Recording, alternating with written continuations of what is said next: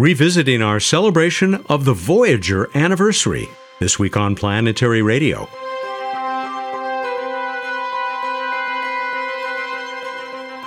Hello again, everyone. I'm Matt Kaplan of the Planetary Society with more of the human adventure across our solar system and beyond. Yes, I'm back for this special edition of our show that features our 2022 celebration of the Voyager mission, those twin spacecraft that began their journeys more than 45 years ago.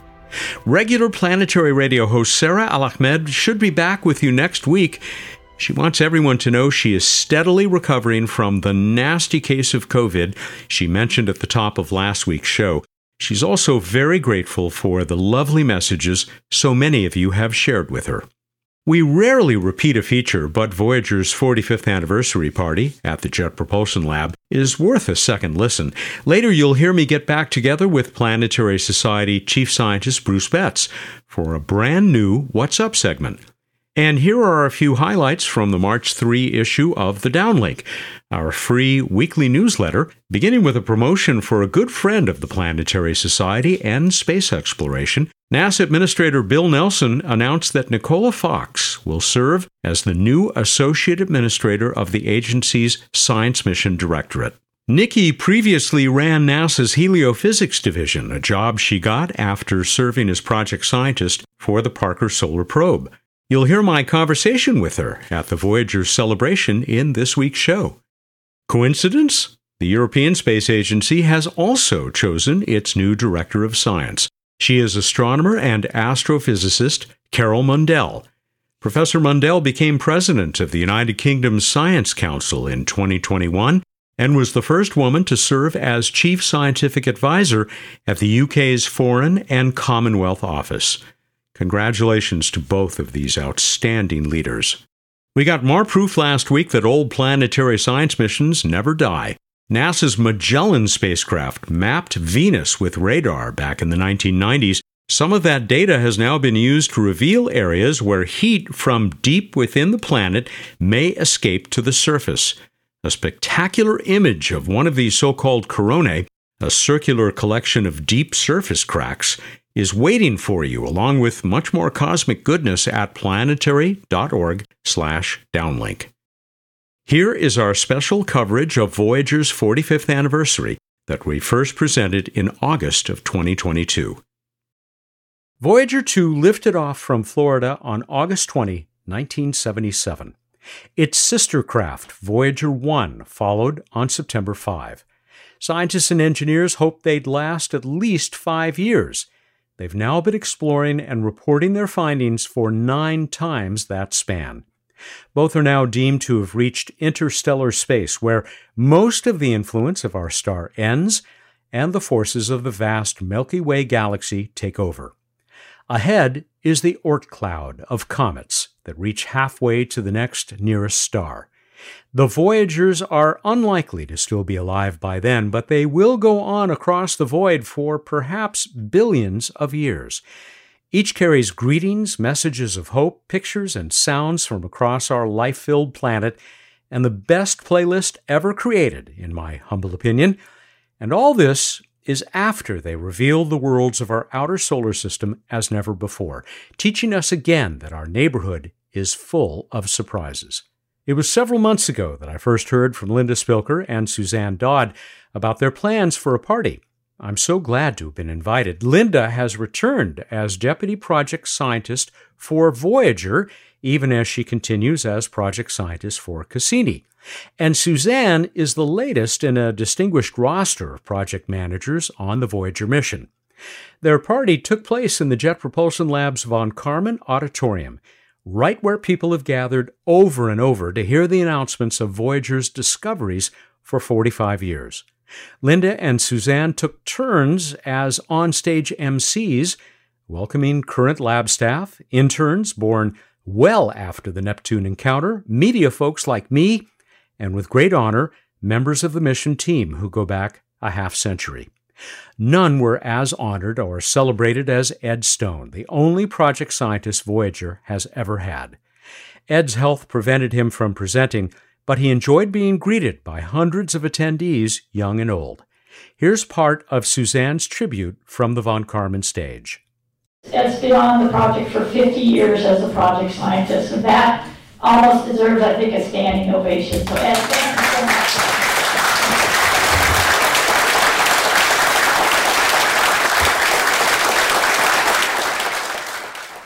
Many of you remember that we talked with new JPL director Lori Leshin on our July 27 episode.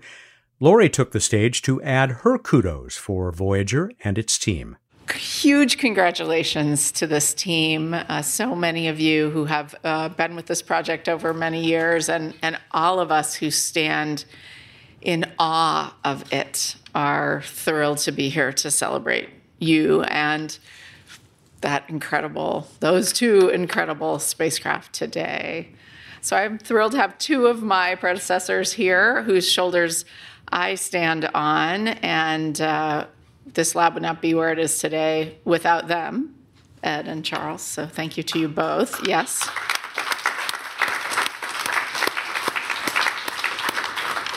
But really, this whole field, our whole discipline of planetary scientists, of which I count myself as one, would not be here without this mission. I think Voyager and Viking really are the foundation upon which all of modern planetary science has been built. And yes, there are other missions, and we can argue about whether the earlier Mariners and the flybys should get that credit, and they probably should get some. But those two missions, and especially Voyager, as we look to the outer solar system now, really becoming front and center in so many of our future plans to explore. It's all about the foundation that Voyager laid. 45 years is an extraordinary accomplishment, but the foundation it laid and the legacy it leaves will live forever. This mission will go on forever because it will always be leading to that next level of exploration. And I've been talking a lot these days. People at headquarters are probably getting tired of me talking to them about the fact that I think we need to be thinking much more strategically about exploration of the outer solar system, more collectively, how to get there more frequently than once in a generation, how to make sure it's accessible because of the worlds that Voyager revealed to us are so extraordinarily interesting that we just have a very long to-do list in the outer solar system. And so I'm so grateful to get to be here at a moment when we are really working to build upon the extraordinary legacy of Voyager. I just hope that you all know that the legacy that you have set is safe with us. And we are really, truly committed to carrying forward and building upon this inspirational mission that you have given us. And not just with what follows onto it, but with these missions themselves. They're still going, right? I was like, 50 years, let's go. We're already planning. So, yeah, the party. We're already planning the party for the 50 years. As Carl said, someday humanity will venture beyond the solar system, will venture to the stars, and we won't be the first ones there. This craft is the first one. There can only ever be one first, and that really is you. So I'm just incredibly inspired to be able to just be in the same room with so many of you who have carried this mission forward, and especially Ed, to you. Thank you for the science and for the incredible discoveries and for 50 years of commitment, because you've been at it for 50 years with this mission. We will carry that legacy forward. The party continued long after the formal program ended, with the full-size mock-up of a Voyager spacecraft as the backdrop. I ran into Linda Morabito. Linda, delighted to run into a former Planetary Society colleague, a treasured colleague, but also, we just watched this second episode, The Encounters of Voyager with Uranus and Neptune and beyond. You must have been in the first episode because of your discovery. Remind us. Long time ago in a galaxy far, far away, I was working on the Voyager navigation mission and completely successful encounter, one of the most exciting times of our lives to see Jupiter up close, its moons. It was an amazing time. And to be responsible for no pressure, but the successful navigation, the whole team that I was on of the Voyagers to Jupiter. And it was very, very thrilling, wonderful time.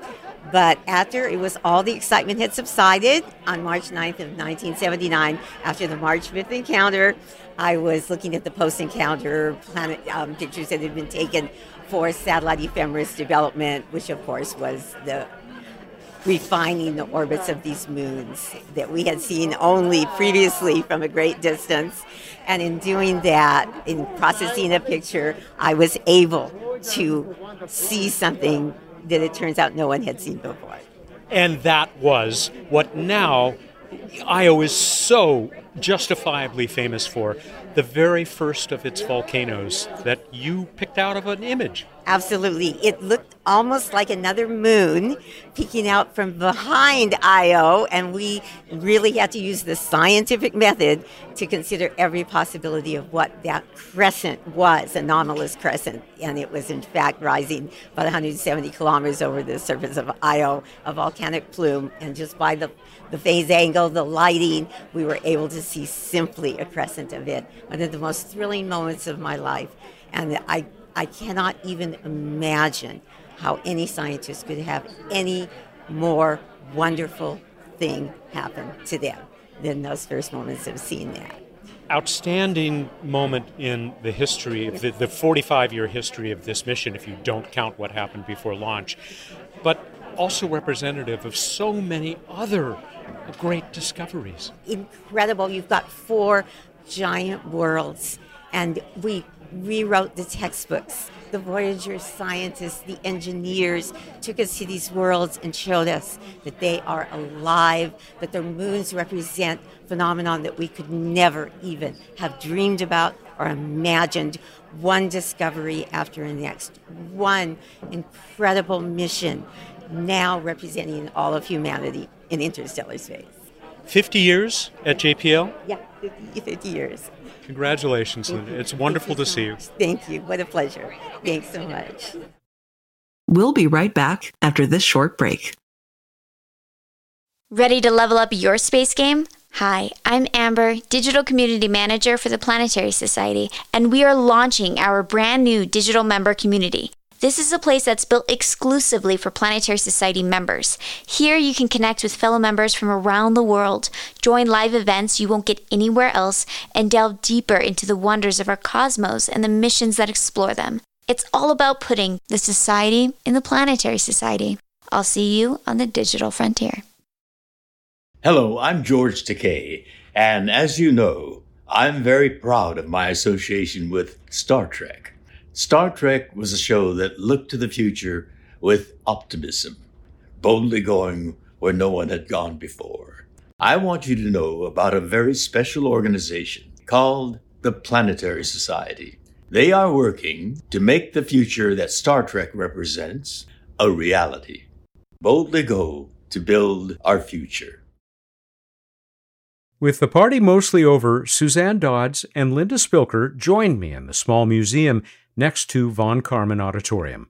Hell of a party, you two. When did we start to talk about this? I mean, you told me months ago, right, Linda? Right. We knew the 45th anniversary was coming up several months ago, and so we started to plan an event at first low-key, show a movie, have the Voyager, family from JPL there, and it just started to blossom and bloom and inviting retirees, and the event really grew. And you had cake, which you had promised at the very beginning. Yes, we had cake, and I got to choose the flavors of the cake, so that at least I had some say. It was a great event, and it's great to have retirees come. It's great to mingle with current employees, and I think everybody that was in the room is touched by Voyager, whether they had spent 2 years on it, 20 years on it, or even just if they're an intern in Voyager was what got them interested in space. We were just talking about some of those old-timers, those Voyager veterans. I mean, I saw Charlie Colhays, got to say hi. It really is wonderful to see this group come together again, and it was especially gratifying to see Ed Stone, that he was able to attend and enjoy this, even if he wasn't able to speak.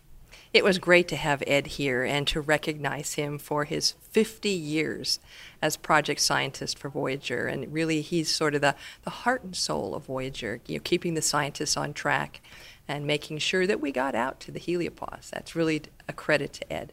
Suzanne, they showed the second episode in this sort of JPL history series that your colleague Blaine Baggett has done.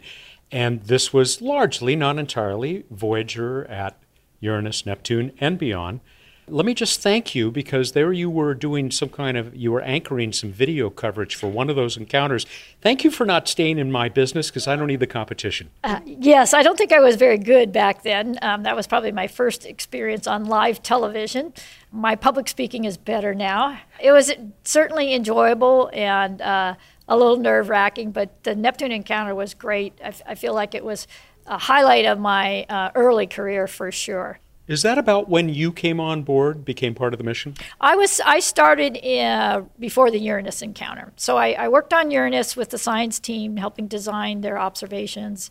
And then for Neptune, I moved over to what's called the sequencing team, which is really the group of people that put together the sequences, the command strings that are going to get sent to the spacecraft. And you do your best, you check it, triple check it, quadruple check it, cross your fingers. It gets sent to the spacecraft, and whoa, are you like glued to your screen to see if the correct images come down and things are pointed in the right direction. And it was just very gratifying to see it all work at Neptune. Thank goodness all those zeros and ones were in the right place. Correct. Linda, we've talked about this before, but remind me, you came into this mission much earlier. I actually came in 1977, straight out of college, my first real job, and actually got here in time to go to the launch of Voyager 2. There was a science steering group meeting at the Cape, and they invited all of us newcomers to come with them and be part of that launch, and it was so exciting. And I think about it, I don't think I could have imagined being here 45 years later with 2 working spacecraft now exploring interstellar space. It wasn't in the timeline. So what's happening? What are we continuing to discover out there in the interstellar void? Well, the discoveries are quite interesting, Matt, because it's not what we expected. We had these ideas just from looking from the inside out.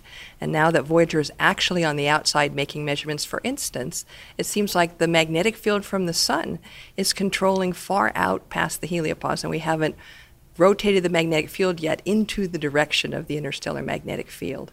We can measure the actual cosmic ray density for the first time, because the heliopause is an excellent shield from those high-energy cosmic rays, that radiation. And so it shields quite a lot of them out, and now we can measure them directly. Also, there are shocks that come from the sun, propagate out into the interstellar medium, and Voyager sees these shocks in the magnetic field data, in the plasma wave data, and it's so exciting to see that interstellar space isn't boring. There's a lot to see out there. It's kind of like being in a turbulent sea in a sense, and trying to sense the eddies and currents of interstellar space. Suzanne, how are those 2 old-timers doing? Well, they're hanging in there. They are old-timers. Yeah, you may have heard recently we had a little hiccup with Voyager 1, although it looks like we can get over that. We may need to operate the spacecraft slightly differently going forward, but that's what you do with any mission. Once you launch it, you can't go to it and fix it, right? In Voyager's case, it's a little bit of the extreme, since it's 15 billion miles from us, and it's 1975 technology. But we can make changes to flight software, and we can sort of work around issues that there might be with command streams and things like that. So we're really digging into the problem now, but I think we will be able to work around it. I've asked this question of Linda and others many times, but how much longer do we think we have? Assuming everything continues to work, but those watts continue to fall as that RTG cools off. Right. We lose 4 watts of power a year. And so over time, we've been turning off different subsystems, and we just finished turning off all the instrument heaters. The instruments miraculously are still working. They're at temperatures that they weren't designed for, weren't tested for, but yet they work. And all the data that's coming back is still great data. So again, Voyager is a really incredibly remarkable spacecraft from a longevity standpoint. But looking forward, I would say we have a stretch goal of getting out to 200 AU. As a manager, I say that's my stretch goal. That's where I want to get. And that's 15 more years. I definitely think there'll be a 50th anniversary party, and likely with 2 spacecraft still operating. When we start to get to 2030, it might be a little more iffy, but every bit of data that Voyager takes now, because it's in situ, it's in interstellar space, is important. It's unique and it's important. And using in situ data with other spacecraft that are looking at the heliosphere remotely from like our Earth's orbit, you put that all together and you get a much better model of what's going on in our heliosphere. And still returning first. Yes, Voyager is definitely the pathfinder, and if you think about it, the 2 Voyagers are now our first interstellar travelers, collecting data in a place nothing has flown before and revealing new discoveries, and I'm sure there's more to come. Thank you both. Once again, great party. So glad that I could join you, and I'll see you for the 50th. Definitely. See you for the 50th. Every human culture has rites of passage. They mark the transition from one stage of life to another. We are gathered here to celebrate Voyager's rite of passage. A machine designed, built, and operated right here at JPL has broken free of the sun's gravity, explored most of the worlds of the solar system, and is now on its way to the great dark ocean of interstellar space. The men and women responsible are gathered here. They are heroes of human accomplishment. Their deeds will be remembered in the history books. Our remote descendants may live on some of the worlds first revealed to us by Voyager. If so, those descendants will look back upon us as we look on Christopher Columbus. Voyager reminds us of the rarity and preciousness of what our planet holds, of our responsibility to preserve life on Earth. If we are capable of such grand, long-term, benign, visionary, high-technology endeavors as Voyager, can we not use our technological gifts and long-term vision to put this planet right? To take care of one another, to cherish the Earth, and bravely to venture forth in the footsteps of Voyager to the planets and the stars.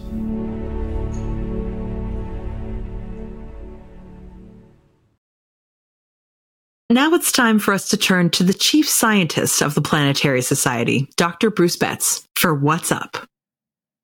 I'm back.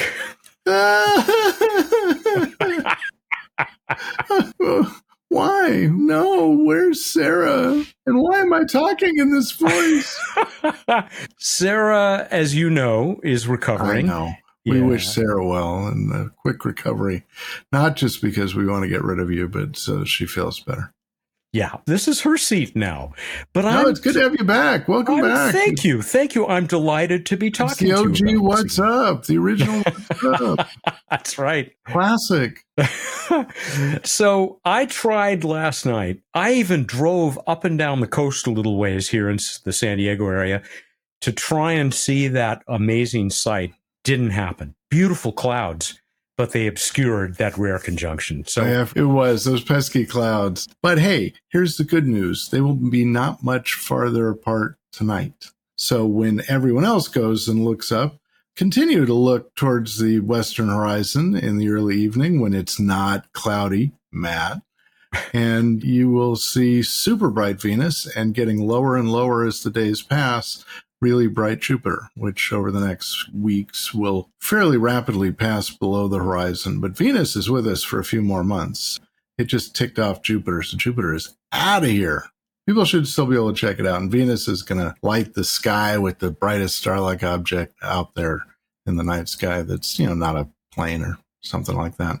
If you've still got Jupiter and Venus, draw a line between them, go up and high in the sky, and you'll see Mars looking reddish. Now, there's also the reddish star Aldebaran, which is still a little dimmer, but there's just a party of stars in that part of the sky that is easy to see right now, including Orion with its striking Orion's belt, bright stars all over. Go take a look in the evening sky. It's a wonderful time to look, and I wish you clear skies, Matt. Now, Orion was in the clear, and boy, it really was gorgeous last night. I don't know why it just stood out so beautifully. All right, well, let's go on to This Week in Space History. And you actually remember 1781, right? Oh, of course. So William Herschel discovered Uranus this week, 1781. I remember vividly. Much more recently, in 2006, Mars Reconnaissance Orbiter got to Mars, and darned if those orbiters just don't keep going and going. They're still going. And now, for you, would you like to say it? But it's not right for me to say it. No, I want to hear you say it. That's half the fun. Random Space Facts! That was magnificent. Thank you. Oh, thank you. It was for you, man. It was for you. Voyager, their spacecraft, you've heard about them.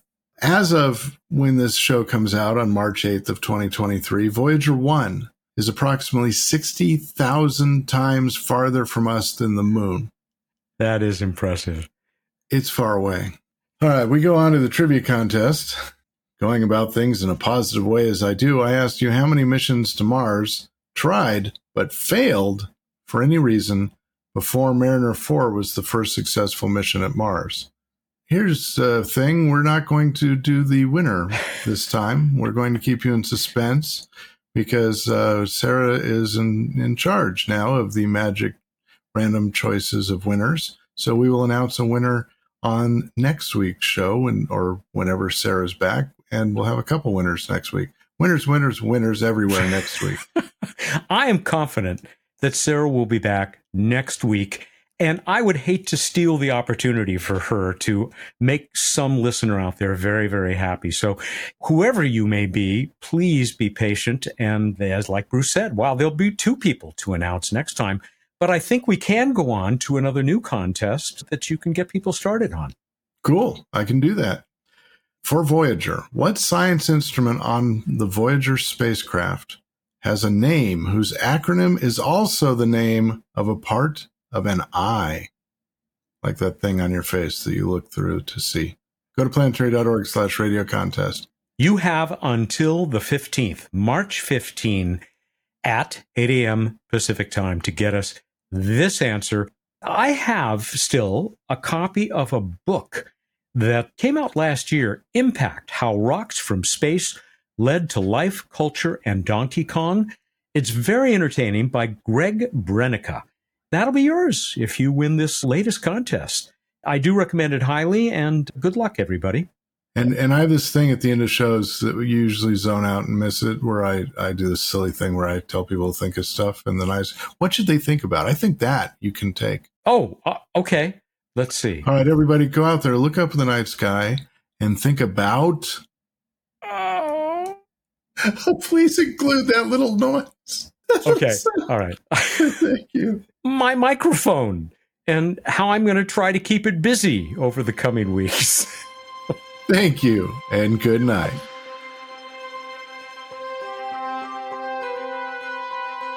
Thanks for joining us this week on Planetary Radio as we continue to marvel at our place in space.